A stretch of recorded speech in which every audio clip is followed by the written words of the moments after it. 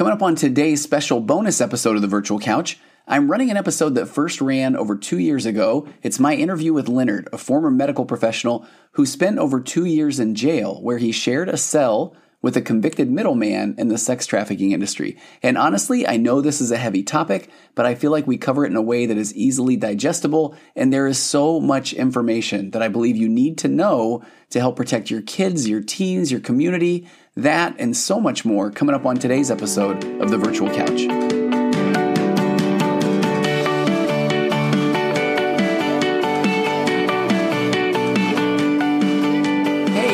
Thank you for tuning into episode 217, a special bonus episode of the Virtual Couch. I am your host, Tony Overbay. I'm a licensed marriage and family therapist, certified mindful habit coach, writer, speaker, husband, father of four, ultramarathon runner, and creator of The Path Back, an online pornography recovery program that is helping people reclaim their lives from the harmful effects of pornography. If you or anybody that you know is trying to put pornography behind you once and for all, and trust me, it can be done in a strength-based, hold the shame, become the person you always wanted to be way, then head over to pathbackrecovery.com, and there you will find a short ebook that describes 5 common mistakes that people make when trying to put pornography behind them once and for all. Again, that's pathbackrecovery.com. And keep those questions coming. Contact at tonyoverbay.com for a special upcoming bonus, regular, whatever kind of episode we want to call it. It is a question and answer episode, and I have a lot of good questions, so I cannot wait. Contact at tonyoverbay.com. And I want to share a quick review that was left just a couple of days ago on the Apple Podcast app. This is from J.A. Forrester. And I just thank you so much for leaving things like this. It really does mean a lot to me. They were kind enough to give me 5 stars and then said, so grateful. I'm so grateful for the wealth of information and experience Tony is willing to share on his podcast. As a new counselor, I'm assessing a variety of theoretical approaches and appreciate how open and honest Tony is and the richness of the information shared by he and his guests. His pace is excellent, allowing time to thoughtfully discuss ideas without being too wordy or chit-chatty. Thank you for providing this resource. Thank you, new counselor. I remember being there, and I remember wishing that I had a lot of podcasts I could have listened to in the mental health field at that time. Now I know there's plenty, so I'm just grateful that you are spending the time here. So if you have time to leave a review, I would be honored. If you did, truly, I just want to help people with this podcast, and the ratings and reviews and subscriptions and all that stuff helps me help others. So thank you. And on that note, if you have a minute, you can go find me on Instagram at Virtual Couch and on Facebook at Tony Overbay, licensed marriage and family therapist. And I've alluded to it. I'm excited about it. I'm proud of what we're working on. But friend, coach Preston Pugmire and I are in the throes of completing a magnetic marriage course that is, honest to goodness, unlike any other marriage course on the market. And I am not just saying that. This is why it has taken me so long to put this thing together, because I don't want it to be cheesy. I don't want it to be cliched. I want it to be helpful. And this one is. Anyway, you'll hear a lot about it soon, but head over to tonyoverbay.com and sign up for my newsletter if you want to be one of the first to know about it. So let's get to today's bonus episode. This episode originally aired as episode 56 over 2 years ago. And I know that the topic of human trafficking, sex trafficking, protecting our children is being talked about a lot right now. And I am grateful for the dialogue. And this is what I find is interesting. When I first aired this episode, honestly, it wasn't being talked about as much. There are plenty of people that were very, very much involved in getting the word out, the message, but it just wasn't. You weren't seeing all the posts on social media. You weren't hearing about it as much in the news. And I just have to say, there was kind of an odd feeling when I released this episode back 2 years ago. There were people talking about it, but again, mass support wasn't there. And I don't believe it wasn't because people thought that it was. I didn't think people thought it was okay to traffic human beings. But I got comments at the time after this episode initially aired that the topic was uncomfortable. I remember one person telling me that they didn't personally know of anyone who had been trafficked, so they took a pass on the episode. And I really felt like this episode had a lot of gold in it.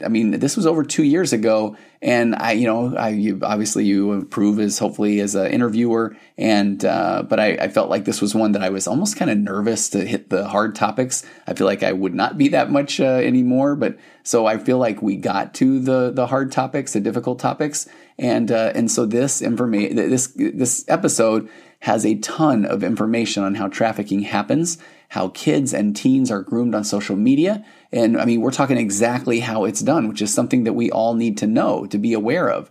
I always say no one wants to be should on, but I'm darn near ready to say you should listen to this and you should pass it along, pass it to two people or something like that. But in this episode, a man named Leonard, who gives a little bit of his story for context, talks about spending 2 years in jail where he shared a cell at one point with a middleman in the child trafficking industry. And what he shares is imperative to know. So, I mean, if we truly want to protect our kids and to know what to look out for, especially on social media. So I hope you'll take the time to listen. You might not agree with some of what Leonard shares about the justice system. And I can't lie, by the end of the interview, there was a little bit where I couldn't help myself but ask about, what were you reading? What were you eating? Were you doing push-ups? What was that like? Because I think a lot of people are fascinated by people that are in jail. I know I am. But I think you can find a lot of very valuable information here. Okay, so as with most bonus episodes, I'm going to cut over now into me talking about the topic. And there was a newspaper article that had come out at the time that blew my mind about how trafficking can be right in front of us and we would never know it. And so really quick, there are costs of producing a podcast, obviously. And I do want everybody to get help they need. So I'll be brief. If you're interested in the world of online counseling, please type betterhelp.com/virtualcouch into a browser. Just take a look at it. Over 1 million people have, and there are licensed therapists waiting to talk to you about anxiety and depression and OCD and grief and loss and you name it. It's cheaper than traditional therapy. You don't have to worry about being left in a waiting room for a half an hour like one of my clients yesterday was telling me about. That was the straw that broke the camel's back for them to eventually want to change therapists, which you can do on betterhelp.com/virtualcouch as well. But so go to betterhelp.com/virtualcouch to get 10% off your first month's counseling. You owe it to yourself to get help, talk through things that you might be having a hard time processing, behaviors, addictions. You need to get that behind you. So try it today. All right, let's get to this episode. I wanted to start with a little bit of a heads up. This podcast deals with a lot of the things that we've talked about here. Obviously, we're talking about mental health and we're talking about addiction, those kind of things. But today, this one there's no explicit language per se, but the topic is on the subject of human trafficking and are also at times referred to as sex trafficking. And we talk a bit about the concept of sex trafficking. And although I want you to know right up front that we don't talk about the specifics per se of what goes on in the sex trafficking industry, more of what we address are how children and teens in particular are lured into relationships with people who are involved in this horrific practice. And this is I feel like it's an extremely eye-opening podcast that will bring you a lot of awareness, whether you work with youth, whether you have teens, children. This is one of those where I think it's kind of nice to just have some awareness around some of these terms that you're hearing around. If you're hearing a lot about human trafficking or sex trafficking, it really is probably a little bit closer to us than we think. So, and that's where I was at right up front when I would hear this term, sex trafficking, human trafficking. I honestly didn't give it enough of a pause. And I just kind of assumed that it was happening everywhere else, the old NIMBY, not in my backyard. But more on that, I realized I wasn't aware of even what it really meant, if I'm being honest. So I had an opportunity to work with somebody who was involved in a group here locally in my area called Stand Up Placer. And I'll throw a link to them on the show notes, but you can actually find them at standupplacer.org. And they have a mission statement that says, and I love this, saving lives by empowering survivors and educating communities to stand up to domestic violence, sexual assault, and human trafficking. So, I hope that this is going to serve this podcast maybe as part of this educating a community to know a little bit more about how this industry works and what we can do to protect our kids and protect our teens from this. And I had a couple of friends who became involved with this group, Stand Up Placer, and who actually became certified crisis counselors through them. And then they brought back an incredible amount of knowledge to me and shared stories of what was happening right here in the area that I'm broadcasting from, that my practice is. And it was with people I never would have expected, or populations of people that I never would have expected that have gotten involved in something so bad as human trafficking. And then there was kind of a pretty interesting chain of events that occurred. So first, I was at my parents' house, and as good grandparents would do, they had saved a local newspaper article for me, and to have that pulled up right now. It's in my local paper, which is the Sacramento Bee, so sacb.com. I want to give them all the credit for this one. But here's the story. So this was back in the middle of February. It says teen girls had no ID and one-way first-class tickets. Why that alarmed an airline employee. So let me read this. It says, quick thinking from an American Airlines employee at Sacramento International Airport likely saved 2 teenage girls from lives in captivity. American Airlines customer service agent Denise Miracle, and you have to love the name, obviously, knew something was awry when the two girls from the Vacaville-Fairfield area, ages 17 and 15, came to her ticket counter on August 31st. The girls had no identification, were unaccompanied by adults, and had 2 first-class tickets booked by another person with a fraudulent credit card, according to an airline news release. Between the two of them, they had a bunch of small bags. It seemed to me as if they were running away from home, Miracle said in the release.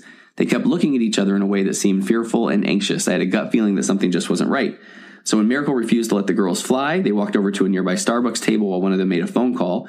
Meanwhile, Miracle called the Sacramento County Sheriff's Department Airport Bureau and reached Deputy Todd Sanderson, who later reported the girls had called a man named Dre, who they had previously met on Instagram. Dre had offered to fly the girls to New York for the weekend and pay them $2,000 to model and be in music videos. But one more piece of the puzzle seemed odd. Dre hadn't bothered to buy the girls a return flight from New York to Sacramento. And that was news to the teens who had jumped at Dre's offer without telling their parents. So already a lot of info there, right? So the girls had met this guy through Instagram. He had offered them money, first-class tickets, and then had not bought them a return flight. But they had jumped at the offer without telling their parents. This is Miracle again, Sanderson, saying, when I told them they didn't have a flight home, that's when it kind of sunk in that maybe I was actually telling the truth, Sanderson said. In my opinion, what was going to happen was that they were going to go back to New York and become victims of sex trafficking.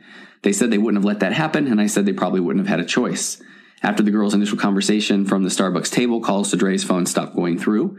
He deleted his Instagram page within minutes. Dre likely used photos of another person, Sanderson said, and is unlikely to be prosecuted from outside the state. But thanks to Miracle's awareness, the girls headed home from the airport with their parents Thursday night. I'm very, very thankful Miss Miracle with American Airlines was able to use her intuition and concern and actually say something, Sanderson said. Without her, I wouldn't have been called and we wouldn't have intervened with these girls. So I really wanted to read that story because that really did hit home. I mean, I have teenage girls. I'm aware of Instagram.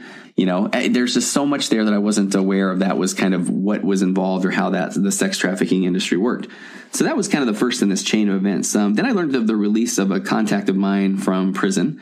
So when I reached out to him, the first thing he said to me, and I just said, I just wanted to touch base, see how he was doing.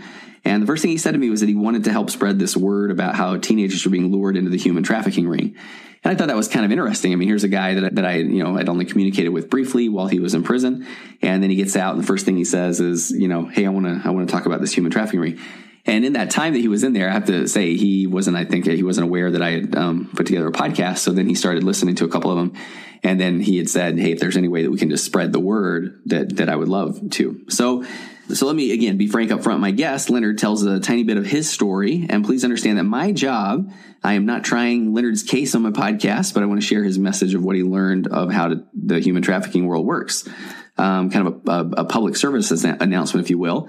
And as a parent of teenagers himself, he said he desperately wanted to share this message. But Leonard, as you can imagine, and this was within a few weeks of him getting out of jail for something that he clearly maintains on the podcast as well, that he is innocent of, he does express some frustration early on in the podcast of the justice system. So I hope you can really try and have empathy for him. Remember, empathy, as I have said on other podcasts, is it's jumping down in that pit with somebody. It's not just sympathy of, oh man, that stinks that happened, but it's jumping down in that pit and really kind of taking a look at things from where that person's at. So if you can, think in terms of empathy for Leonard, that he is saying that this is something that he was in there for, that he maintains his innocence, you can maybe understand a little bit of the frustration that he shares, but then he quickly gets through that. And then we kind of get to the meat of the topic, which is this concept of Leonard has a pretty incredible story of how he learned about how this human trafficking industry works.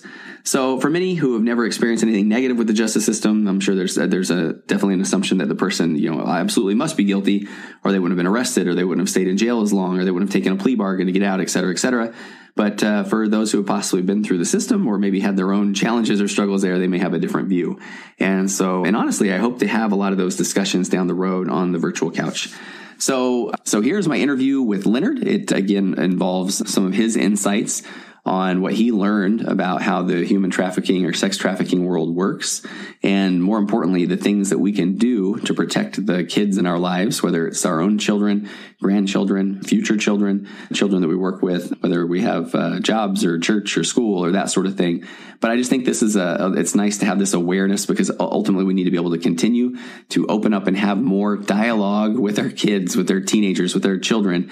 And part of that is really just going to have some awareness around this. So I don't want this to hopefully not freak anybody out, but just bring some awareness to it. So with that said, let's get to my interview with Leonard.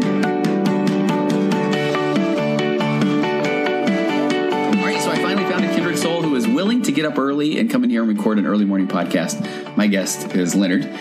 Was this any problem for you to meet me here at 3:30 in the morning? Not at all. Not at all. It's really not 3:30, but it is pretty early. It's still dark outside. It is. Yeah. And so Leonard is here to talk about a very important topic. But before we even get to that, how early did you wake up in prison? What was the schedule like? The morning started at, 4 a.m. was when they started doing pills. Wow. And then 5 a.m. was breakfast. And then 8 a.m. they started the day room process. 4 a.m. though. I didn't realize it was that early. It's nice and early. Nice and early. And then are you awoken with a very pleasant sounding alarm? Oh, yes, exactly. It's usually screaming to get up, banging on doors. There's a lot of clanking, you get used to it after a while, though. Do you? Okay. I mean, did you find that you were able to sleep fairly well, or was that always something that was a struggle? I actually found that I could sleep well, but I wake up very easily. Oh, okay. And so the slightest sounds now will cause me to be extra vigilant, and I wake up, where I didn't have that issue prior. You didn't. Okay. And so obviously Leonard is here, and we've already kind of alluded to the fact that you have been in prison, but I mean, that's where you learned some of the information that you are really anxious to share with my listening audience, and that is on the topic of sex trafficking. That's right. Absolutely. It's a big problem, and it's something I never recognized, and I want to get the word out to as many people as possible so they can protect their children. Yeah, and I don't think I realized as well when I would hear the word sex trafficking or the phrase, I would just think this is something going on in a foreign country. But then in talking with you, and especially with the insight that you have, it's here, it's in our backyard, and the more we've been talking, I think I read an article recently that talked about a flight attendant maybe who had stopped a couple of girls from jumping into a sex trafficking ring, and they were about to fly back east without even their parents knowing a thing about it. Right. And that's the kind of thing that happens. They set these girls up, or boys, or whoever they're doing, they set them up, and they're doing it of their own free will and choice. Okay. I think. And so it's not this snatching them off the street like we used to think was the problem. Yeah. So, and I think that's the insight that you had, or that you gained in prison, is how this process works, and that there's a lot that we need to be more aware of as parents. That's right. That's really right. And that's what I want to try and emphasize. Okay. So, now, do you want to give a little bit about your background? I mean, what you can share? Well, what I can share is that I spent 2 years locked up. I was wrongly accused of something, and over the time that I was incarcerated and fighting my case, I thought things would improve. I thought truth would come out. Yeah. Unfortunately, our justice system isn't necessarily about truth, and so in the end, I ultimately took a plea deal that got me out and kept me from doing a lot of years in prison. Yeah, and I remember even you were telling me that you went in just to answer some questions. I mean, and really so confident, and there wasn't anything that you had done wrong, so you felt like you were just going in, going to help out, answer some questions, and be home by lunch. And I think you were telling me that was almost 2 years to the day, right? It was. In fact, they didn't even ask me any questions. When I got there, they booked me. They already had their arrest warrant, and never came back and asked me a single question. Wow. And they told me that I would be there for 6 days because of a holiday before I was arraigned. I thought it was crazy I'd be in jail for 6 days, but I was finally released on the 729th day. Wow. Okay. It's probably a whole podcast in itself, right? It could be. There's interesting things that happened in those 2 years. I bet. But okay, so how did you come to learn the information that you have about sex trafficking? Why don't you talk a little bit about that? Well, in the time that I was in jail, most of the time I was locked in my cell. For about 20 hours a day, I was locked up. Wow. And they would allow us to have day room where we get out for a few hours. And at that time, you could interact with the other inmates. And so people would try and do various things, activities, play cards or chess or checkers or fight over the television or whatever the case was. And one individual invited me to learn how to play rummy. I'd never really played any card games prior to going in. And as we'd sit and he was teaching me, he would start talking about sex trafficking. He was somebody who did that. He was one of the recruiters, so to speak, and was able to recruit these young ladies into these rings. And I mean, do you remember at first, what was that like? I mean, were you, when people start to share their stories, I mean, is it done in a way of that they're kind of bragging about it? Is it just done kind of matter of fact, or? Some are bragging, some are matter of fact. And there are a lot of people that brag about their crimes. Wow. As it's some type of badge of honor, which it disgusts me, quite honestly. Yeah. And this was no different. he wasn't so much bragging. It was just kind of a matter of fact. Well, this is what I did. This was my job. This is, because I tell him, I used to practice medicine for a living. And so I would talk about that. I would talk about stories from the emergency room. And so I guess he was talking about stories from his job, which was not a great job, I guess. Yeah. And you have kids. I mean, and so did that immediately strike a chord? Oh, absolutely. Absolutely. Especially when I learned the mechanisms, the methods that they used in order to get these people. It absolutely made me fear for my children and for everybody else's children. Okay. And I mean, is this something that is it organized crime? Is it a gang, or? It is organized crime. It's absolutely a type of organized crime because they have multiple facets of it. You have somebody who is doing the recruiting. And then once they get the kids, they take them to the next spot. And I have to say, it's not just kids. There's even young adults that are being brought into the trafficking as well. But this guy was specifically focusing more on the teenage girl population. Okay. But then they get them into the spot where they then move them to other parts of the country, and they're constantly moving them around. And so it is really an organized crime ring. And I think that what's important is the assumption is that these people are preying on what? On people that are mentally ill, or that there are these big time abandonment issues, but maybe lay out what you learned about how the process works for this recruiter. The process is very interesting, and it seems very benign when you think about it. And it's something that I think all of us, or anybody who has social media, does, but with completely different intentions. So what he would do he'd use social media like Facebook. And again, I'm going from 2016 when I was actually there with him. Facebook, Kik, Snapchat, Instagram. Those are some of the big things that he would use. And he would get into various schools and find what kids liked. And then once he would be associated with that, he would start friending all these. So create a fake profile, right? Yeah, he had a fake profile of a teenager who lived on the other side of the country, somebody who wasn't local. And then he'd start to like the posts of various people. So if it was people that were complaining about their parents. So if you had a young lady who said, "Oh, my mom is just so mean. She won't let me do this," he would like the post, or he would comment and say, "I totally get you. I understand what you mean." And he would start a friendship with various people. Yeah. And it seemed to be the people that were having issues with their parents. Okay. And because he could find some common ground there. So it almost becomes a numbers game, right? I mean, so I every now and again, I'll have people that will friend me on Facebook that I have no idea who they are.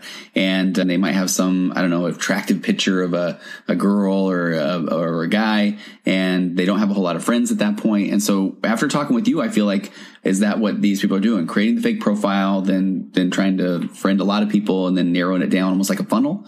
It seems to be that's the case. And he picks specific geographic areas because he lives in the area. I guess he was living in Modesto at the time, but he was focusing on Placer County. And so he had this fake profile, and he had a picture of some young looking guy that, looks kind of like Justin Bieber. Sure. And, of course, the girls get that like that. And so they'll start communicating, and pretty soon they have a friendship that develops with them. And then they start having feelings for him. Okay. And next thing you know, they will do anything they can for him. And then he continues down that path of, "Oh, guess what? I'm coming out to meet you. I'm going to come out. Well, my dad has a business trip out to your city, or we might be moving out there. I'm going to get a chance to meet you." Wow. And then they set that up. So the meetup happens. And then next thing you know, he's like, "Hey, I'm at this park, and come over and meet me here." And they go over and they hop in the car, and next thing you know, it's not Justin Bieber. No, exactly. Right? They're gone. Well, I think there's so many red flags, but like you say, what was eye opening is that they're targeting people that don't necessarily have a good relationship with the parents. So it's not like mom saying, "Hey, my new Justin Bieber looking friend from New York is coming to Modesto because his dad happens to be in town for a conference," right? Right. Because then a parent could say, "Why on earth is he coming to Modesto? There is no conference around here." Right. Yeah. Exactly. And that's kind of I think they keep it from their parents. Yeah. And I don't think that it's necessarily kids that have problems with their parents, because I think every teenager has problems with their parents. Yeah. Every teenager hates their parents at some point in their life. Yeah. Even if they have the best relationships, they still are going to have issues where they're going to clash, and there's going to be hurt times, hurt feelings. And And it's just the opportunity of finding those times, especially if they vent on Facebook or some other social media outlet. And then he's sitting there in the background waiting for those things like a little virus. And looking for it. I mean, looking for those, That's right? what he's looking for. Yeah. Absolutely. Yeah. So then when you kind of lay out the scenario of they're at the park, and I think that's the part where a lot of parents want to say,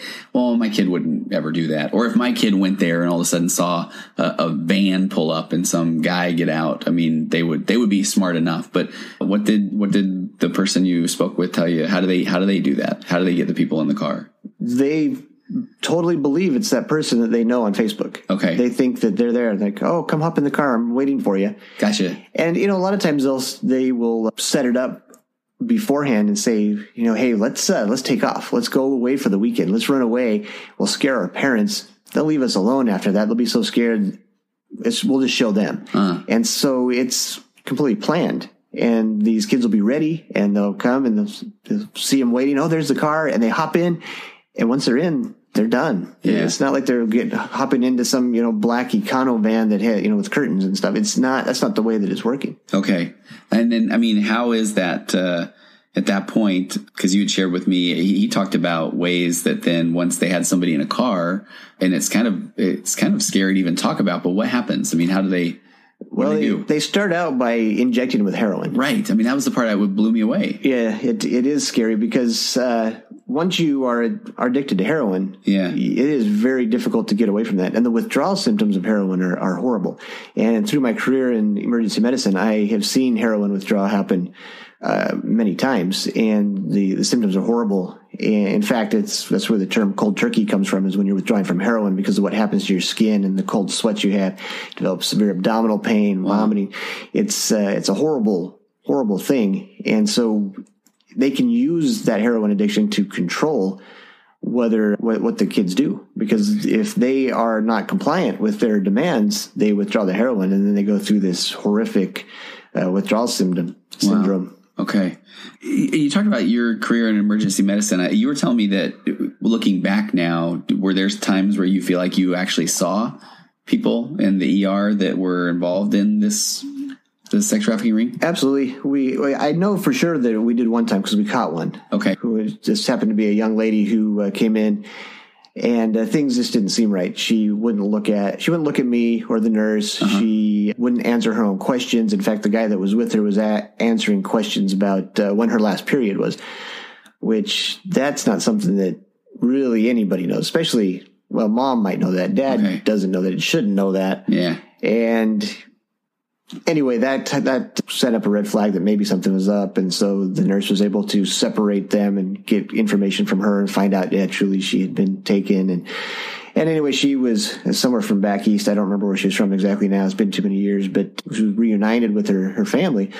But then I think, how many others did I miss? Because I didn't recognize that, this crackhead or, this heroin addict that's coming in because they got a big abscess on their arm or their leg.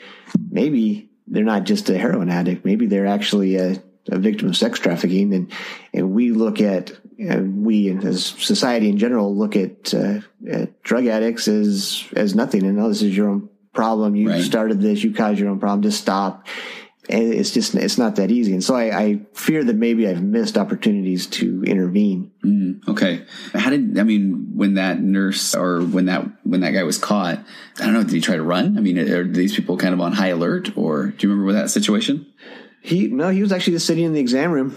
Oh, wow. Just hanging out, waiting for her to come back, and who came back was the police. Gotcha. Okay. So that was kind of easy to once you kind of identified that. Yes. So did he tell you more about, in the world of Facebook or Instagram? I mean, did a lot of that happen through Messenger or direct messaging, or once they kind of locked them in? Right. Direct messaging is how they actually got the relationship going, because they would make their posts of likes and comments and whatnot, but then they would do the direct messaging, and that's how they developed the relationship. And they start grooming them, and he'd go for months with a specific person, and they would talk back and forth. Then pretty soon they have this relationship, and it's, I guess, very easy for teenagers to fall in love long distance. Yeah, because you can be anybody on a text message. You can think that somebody is somebody they're completely not. Yeah. You read it the way you want to read it. Yeah. So again, why it's not good to have important conversations through text messaging, because you can misinterpret the way that the intention is. But I think that happens with teenagers a lot. They see what they want, and then they see somebody that loves them and cares about them and understands them, and they grab hold of that, especially if they have other issues in life, which I think most teenagers probably do. Yeah. Did you kind of come up with different thoughts about social media in general after hearing this? Well, in my first thought was, I hope my daughter never has Facebook or never has a smartphone. But it's important I think it's important for parents to regulate that. Yeah. I think it's super important that parents are aware of what their kids are doing online, who their friends are, and just to keep tabs on them. It's easy to say, just don't give them a phone. Right. But at the same time, as I say, that actually almost then plays into when you talk about the phrase of grooming, if these kids are being groomed. So now have a parent that is basically trying to restrict access to this appendage that they think is essential for their survival. And now you've got a teen who thinks my parent doesn't get it. So I think that's kind of the tricky area that we're in now. It is tricky. And there's such a stigma with technology and youth today. Yeah. So if you don't let your kid have a phone, they're going to be ostracized more by their peers than anybody else. So I think that every parent is going to allow them to have that. The issue is now that once you have given them access to everything, that you have to have that hard conversation with them. And you have to let them know, look, there's a lot of bad stuff out there. Yeah. And, they might be naive, but that has to go away. Yeah. They have access to every misconception, every point of view, whether you agree with it or not, it's going to be there, and they're going to have access to that. And so you've got to talk to them. I think I compare that back to like having the birds and the bees talk with your kids. It's one of those things you like just want to get it done and get it over with. And check that box. Right. I don't have to deal. Well, you still got to deal with it, because that's something that you need to.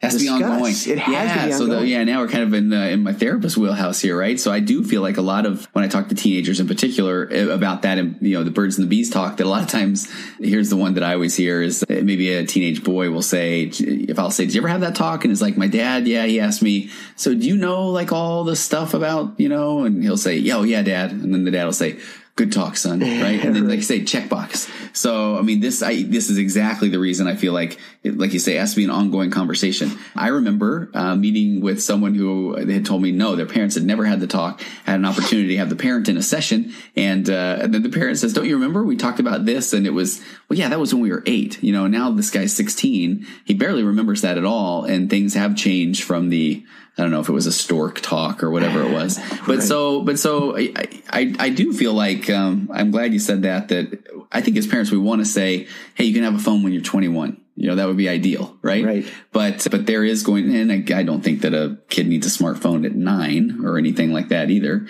But then when they are given this technology, it is your job as a parent to look at the phone, to put measures in place, to track a phone, you have the absolute right to go through the phone whenever you want. You can set boundaries. If kids are doing things that they shouldn't on the phone, you can take the phone. Those are all those things where I feel like, once the kid has it, they feel like now I'm entitled. Right. Yeah. Well, that's, I think, the problem with America in general. It's kids these days. Entitlement, right? Entitlement. Yeah. But then in the same breath, I have to say this because this has been something I've said on so many of my podcasts. I do want to acknowledge, though, that, and I don't use a lot of all or nothing statements, but I feel like pretty much every teenager in the entire world I've ever spoken with says that every parent has said, you can come and talk to me about anything. And then when they come say, hey, I wrecked the car, I got bad grades, I smoked pot or whatever, the parent freaks out. And now the kid realizes, okay, I can't be that honest. Yeah. And so I feel like the same thing comes into play here. So, it does. Yeah. I think it does. And we recognize as parents that we are fallible. We're going to make mistakes. We're going to have things that make us angry that our kids do, but we have to have that open communication. And if we do blow up at them, we have to make sure that we tell them, okay, I made a mistake. I'm sorry. I'm sorry. I've had time to process this. Yeah. Let's talk about it. I apologize. Because and to show them unconditional love, if you can show them love and you can show them that you're there, and then you can admit when you make a mistake, then I think that they're going to be more willing to talk. And, a really good friend of mine has the mantra of talk early, talk often. Oh, I like that. And it's one of those things that I think you really have to do. You start out early and you talk about it. And she was talking to her 9-year-old daughter about sex trafficking and about heroin. And her daughter actually mentioned that during a family activity they were having. And said, wow, she knows a lot about it. But that's exactly what she does. She talks to them about this real world stuff. Yeah. You just can't gloss it over because, they have access to the real world. And the real I want world my kid bad. coming and saying, hey, I got this friend in New York who looks like Justin Bieber, and he's kind of saying some weird stuff. I mean, I want my kids saying that to me. Yeah. Not just like, I can't tell my parents because they'll freak out on me or say that's some 60-year-old man in his underwear in some basement kind of a thing. Right? Exactly. Even if it is. But I would rather have my kid come talk to me about that. That's the exact time you want them to come talk to you, right? Especially when it is, or if it's a 35-year-old guy or 40-year-old guy or whoever. If it's not the person they say they are, there's something wrong. Yeah. The purpose is nefarious. If they have a fake profile and they're pretending to be somebody else, it's not to be your friend. And I realize that, I'm an eternal optimist, Leonard. So, I mean, this is, I'm the guy that when somebody is saying everything's going to heck in a handbasket and the world's, it's like, okay, that's not real exciting news to hear when we want to kind of go about and try to create good and that sort of thing. But I do feel like in this arena, we really do have to be aware. And my train of thought goes to an interview I did a while ago with a guy who was talking about, he was in some of these chat sites and he said, I start noticing that the same picture of a guy starts popping up for multiple people. And he finally stopped the person on this particular site and said, hey, why do you look like all these other people? And then the person kind of cued him in on, there's some sites and things you can go to mask your identity as well. And then this is even on and I don't understand how this works, but it's on like a video chat site. So, I mean, I don't know. I don't know if they have like a little hole in the mouth and they're talking like, one of the late night shows did where, because quite frankly, I didn't want to go do a deep dive to figure out how that worked. But I mean, I was blown away that, and I guess my apologies to all the 45-year-old men who do sit in the basement, not doing bad things. But, for that person that they can mimic or look like Fabio, which is probably a dated reference. Exactly. Well, Fabio is maybe a little dated, but you're right. The point is well taken. That's true. Yeah. So, I mean, I think that was we really do have to kind of be hyper aware. And if it is with regard to safety of our own kids, I think it's fine to just not feel like we have to believe everything. We can go in there a little bit cynical. Right. Well, you have to be. Yeah. You have to be cynical. You have to be wary that, things could not be right. If you go in with the idea that, it's no big deal, everything's fine, and you don't take any action, well, what good is that? It's the same. Yeah. Yeah. So other kind of thoughts that when, because you had time to interact with this person, I'm sure that you've done a lot of thinking around this industry in general. Other things that you wanted to share? Well, I think that I have done a lot of thinking, and I spent a lot of time thinking while I was locked up. Yeah. And I think the biggest things that I've come, the conclusions that I've come to are that we have to be extra vigilant. We have to be hyper vigilant in protecting our kids. We have to realize that it can happen to them, that this isn't just something that we hear about on the news, that it's very real. And in areas, especially where you have major freeways that run through, where I-80 is a big deal because it runs from coast to coast. So every city that sits along I-80 is a big hub for trafficking. The ones that run north to south, like I-5 or 25, they are big places that you can pick people up. And since we live in one of those places, it's something that we have to be very, very aware of. And I want to make sure that, my kids understand. 2 of my kids are adults now. They're grown, but I want them to understand that it still is a possibility, and they still go after adults, young adults. They don't just go after the foster kids and the kids who have issues. They go after everybody. But there's one thing that I kind of recognized was I read a journal article at one point about how people's perceptions of things are completely different. Okay. And for example, a parent may say, we had the best family vacation in, 1996.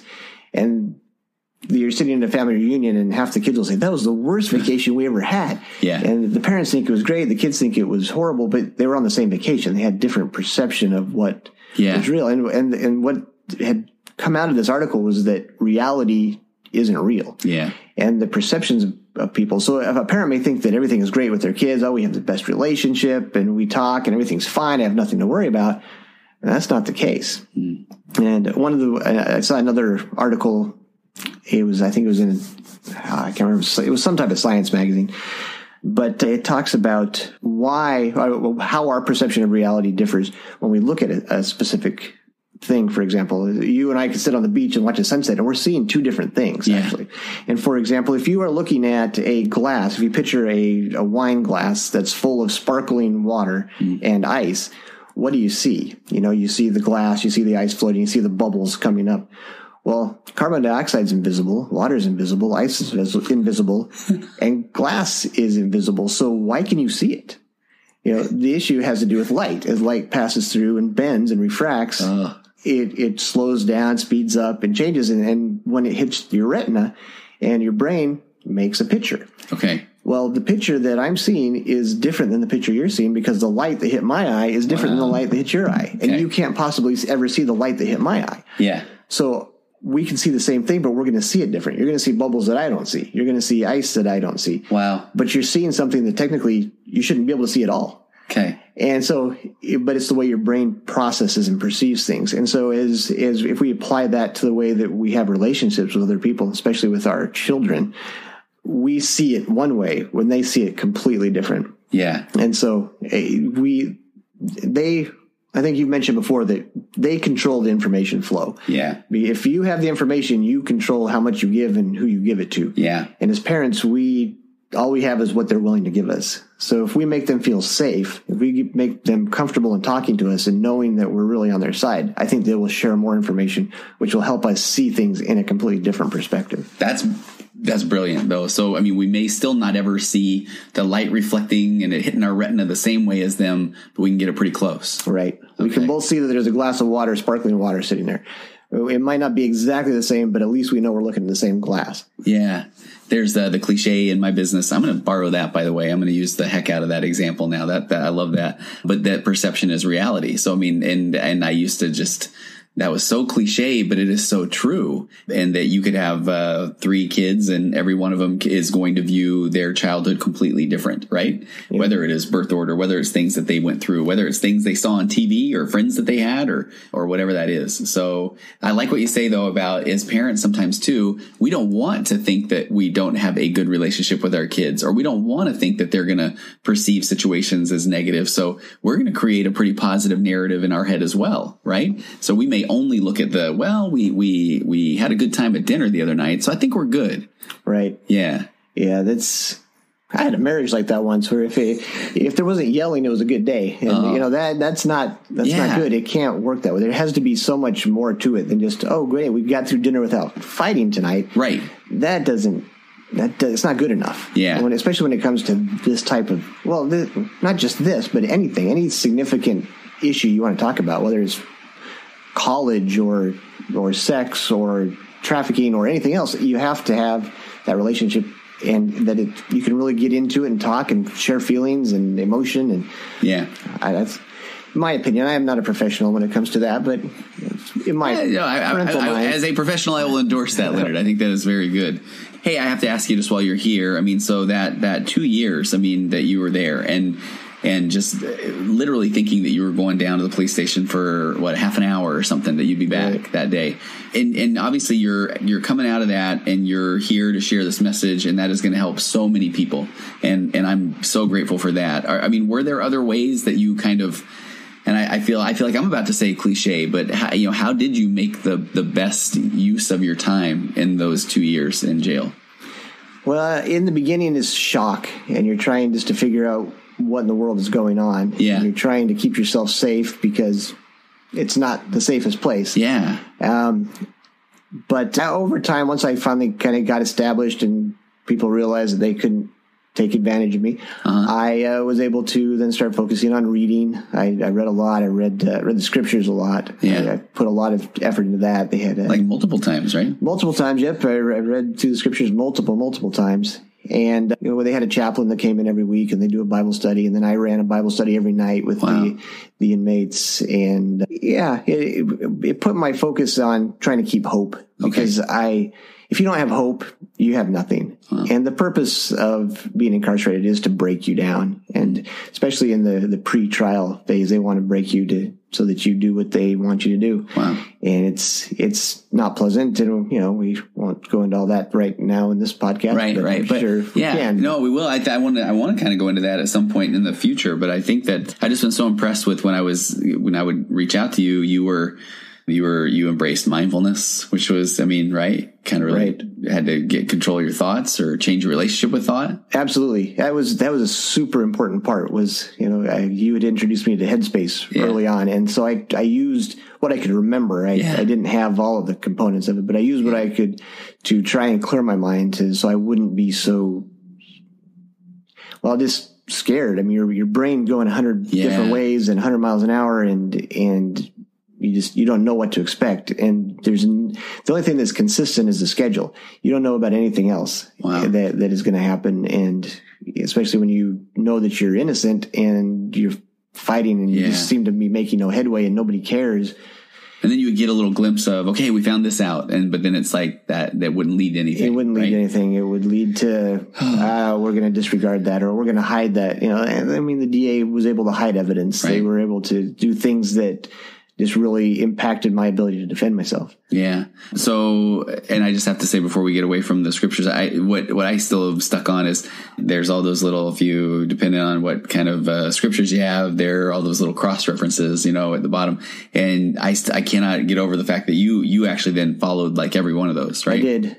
Yep, I did. After 8 or 9 times of reading through the scriptures, I then started just referencing each of the footnotes, and it gave me a whole different perspective on the scriptures. Yeah. And I saw things in a completely different light, understood things that I hadn't contemplated before. And so that was really eye-opening and a good experience for me. And then the other thing is you practiced medicine for a long time. I think I joked with you one time, I'm like, tell me that you have a nickname, and you had it. It was the one that, of course, I had, it was. It was. They called me Doc. Yeah, exactly. Which was funny. And the only reason that ever started was because the first day I got there was an inmate that was I had seen as a patient at the hospital, and he goes, "Hey, you're the doctor that saw me." And I was like, "Oh no, I'm being recognized right off the bat." And of course, anything about everybody spreads like wildfire in there. And so next thing you know, would people come up and ask you medical questions all the time? Yeah. And medicine, and the medicine there was horrible as far as the practicing. So yes, I got a lot of questions, and then I also got threatened with being charged with practicing without a license. Because, really? Yes, because I was giving people advice to take to the doctors there. Wow. And it got back to them that it was me. And so you were helping. You were an advocate. I was an advocate that ended up almost getting myself more charges. So. Wow. Oh, that's wild. And I have to say as well, I would always kind of ask you, all right, where are you at with your push-ups and your pull-ups? Those were things that you were not a huge push-up pull-up guy going in, right? I was not. I didn't really work out a whole lot before I went in, and I would start doing push-ups because there's nothing else to do. And by the end, I was doing 1,700 push-ups a day. And then I do a couple hundred pull-ups a day. Oh, gosh. And it was good. It was good physical exercise. And you see a lot of inmates that do that. There's nothing else to do but work out. We don't have jobs. There's nothing. We're just locked up. Yeah. So, that's the part where I'm grateful that you did those things to keep your mind sharp, right? So whether it was the mindfulness, it was the spiritual growth, it was the physical exercise, it was the service of others. When you kind of lay all those things out. Right. And that's been the focus of my life is to, try and serve others. And it still is, even more so now. Well, the hard part is, and I know this wasn't where we were headed with this podcast, but the hard part is, you had to take a deal that is not allowing you to do the things that you love. Right. And so you're grateful to be out and spread this message, but it's difficult. Right? It is difficult. And my life is not the same as it used to be. It's completely different. And I'm learning to live a different life. When I came out, I thought I had lost everything. Yeah. But I realized that I haven't lost everything. I've actually gained more, and the friends that I've developed have been wonderful. You find out who your friends really are during this time like that. Yeah. And the ones who are there have been there for me and continue to be there for me. And I am greatly appreciative of everybody that has supported me. Yeah. So any other thoughts? I mean, I'm sorry if that wasn't where you were wanting to go at the end, but I was so impressed with the way you kept yourself together during that time, that I think that there's a pretty powerful message there, that when you're in this place that you shouldn't be, and you don't even know where the finish line is, to be able to kind of stay present and help others. And I mean, that's big. Speaks a lot to your character. Oh, well, thank you. Thank you. I found that was the only way to survive that. Yeah. That was the way to survive. If I didn't have the people that were supporting me, if I didn't have those things, I don't know how I would have made it through. You kind of go crazy after a little while. But it also shows that you can survive in any situation. Yeah. Anybody has the ability. I didn't think I would be one that would survive something like that.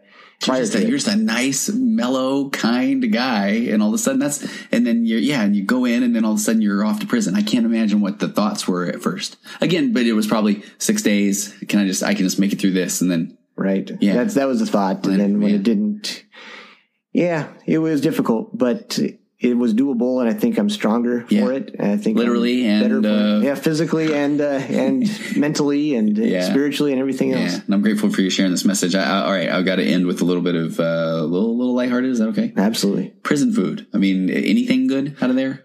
Honestly, no. There really was not anything. It was some of the most horrible food I've ever eaten. You were saying was it soy based? It was all soy based. Yeah, they for whatever reason, they like the soy base. Maybe it's the phytoestrogens that are in it to help keep us subdued, make us turn us all into females or something. Okay. I don't know. There's nothing that was good. Sometimes you get a friend who would send you commissary, and then you'd have some snacks. But aside from that, the food they gave was horrible. Okay. I wanted to hear that there was, but the brownie sundae, but there was nothing. Yeah, no, there was nothing. Okay. There was no. They gave us cookies. Even the cookies they gave us were horrible. Were they? What was the first thing you ate when you got out? Actually, your stomach was probably not really ready. It wasn't really ready. I went to Red Robin, actually, the night that I got out, and I had a hamburger. And, my stomach was not ready for that. Did you pay for that? It wasn't horrible, but it definitely was not pleasant either. Okay. All right. Leonard, thanks so much for coming in. Absolutely. I appreciate you sharing this message. And hopefully parents are going to hear from this, that this isn't a doom and gloom scare tactic. It's hey, this is happening, and be aware. And if anything, let's bump up our communication with our teenagers. Exactly. That's absolutely the thing that I wanted everybody to see, is it's real. It can happen to you, but you can prevent it. Do it. Yeah. So everybody listening, please spread this podcast around. This is one of those things that we want to get the word out so that people know. All right. Hey, thanks for your time, Leonard. Thank you so much.